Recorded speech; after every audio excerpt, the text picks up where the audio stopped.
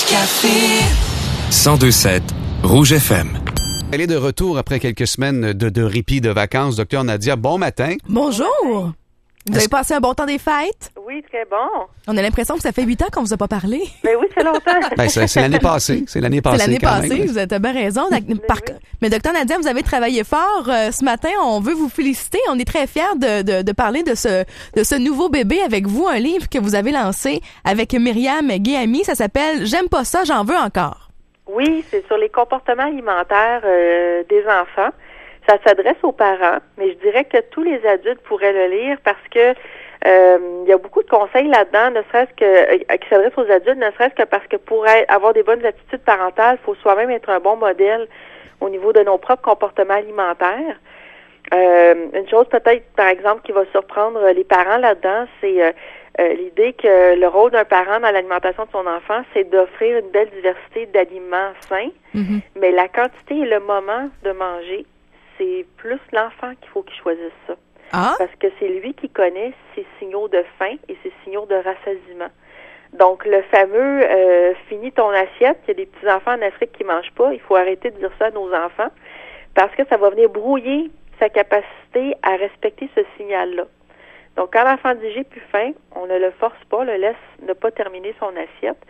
Un enfant ne se laissera jamais mourir de faim. Donc, des fois, il y en a qui ont besoin de prendre de plus petits repas, mais plus souvent dans la journée.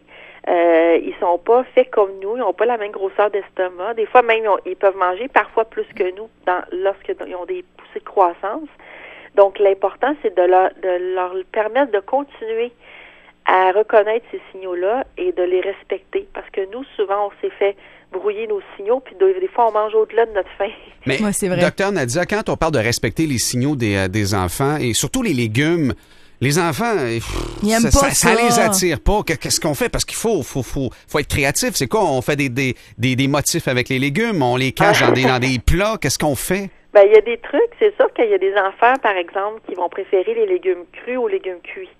Donc, c'est pas beaucoup, sans changer, sans faire 2-3 menus par repas, pour satisfaire tout le monde, c'est pas très compliqué de couper des petits morceaux de concombre, des petits morceaux de carottes, puis de mettre ça au centre de la table. Donc, l'enfant qui aime pas trop ses légumes cuits dans son assiette va aller piger là-dedans, puis il va aller chercher ses valeurs nutritives au niveau de ce qui se trouve dans les légumes quand même. Aussi, une chose qu'on peut quand même exiger à l'enfant quand on place un aliment dans son assiette, puis qu'il dit qu'il aime pas ça, puis il a même pas goûté, c'est d'insister pour qu'il goûte au moins. Et de continuer à présenter l'aliment dans son assiette la prochaine fois qu'on va le cuisiner, parce que ça peut prendre jusqu'à 30-40 fois pour qu'un enfant goûte un aliment avant qu'il finisse par en apprécier le goût. Combien de fois? 30 à 40 fois, ça peut être long. Il y a des aliments qui vont aimer instantanément, là, la crème glacée, ils n'ont pas trop de misère avec ça d'habitude. Mais avant, des fois, on va donner des petits pois.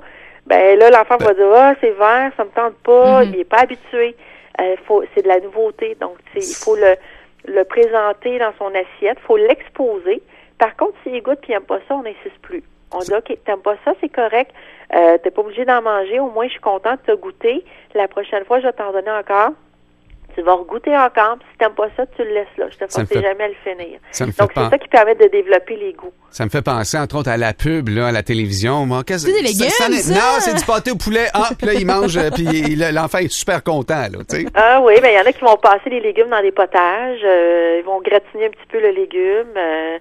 Mettre un petit peu de sel dessus. Je sais qu'il faut faire attention parce que dans les aliments c'est usinés, déjà salé. Il y a beaucoup de sel, mais quand on cuisine nos propres aliments, puis ça c'est une autre des recommandations dans le livre, c'est d'essayer de se tenir le plus loin possible des aliments usinés, justement pour quand on cuisine nos propres légumes, par exemple on fait des légumes vapeur, là on peut mettre un petit peu de sel dessus pour que l'enfant le trouve un peu plus savoureux. Puis c'est ça, c'est que les aliments usinés, c'est ça qui fait qu'on mange peut-être un peu moins sainement.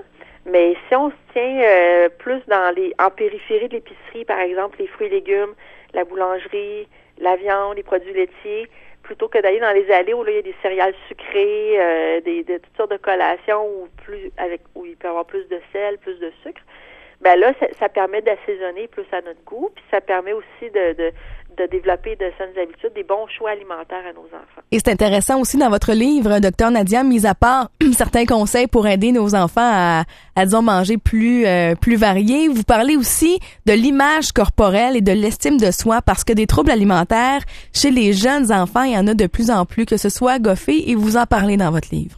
Oui, exactement, parce que c'est une des raisons qui va amener quelqu'un à modifier ses comportements alimentaires, soit par la restriction alimentaire, donc quand une personne commence à manger de moins en moins par désir de maigrir, se met à faire des régimes yo-yo, mais là, à un moment donné, parce qu'il ou elle se restreint trop, finit par avoir une rage alimentaire. Là, on commence à tomber dans les troubles alimentaires ou ce qui s'en rapproche.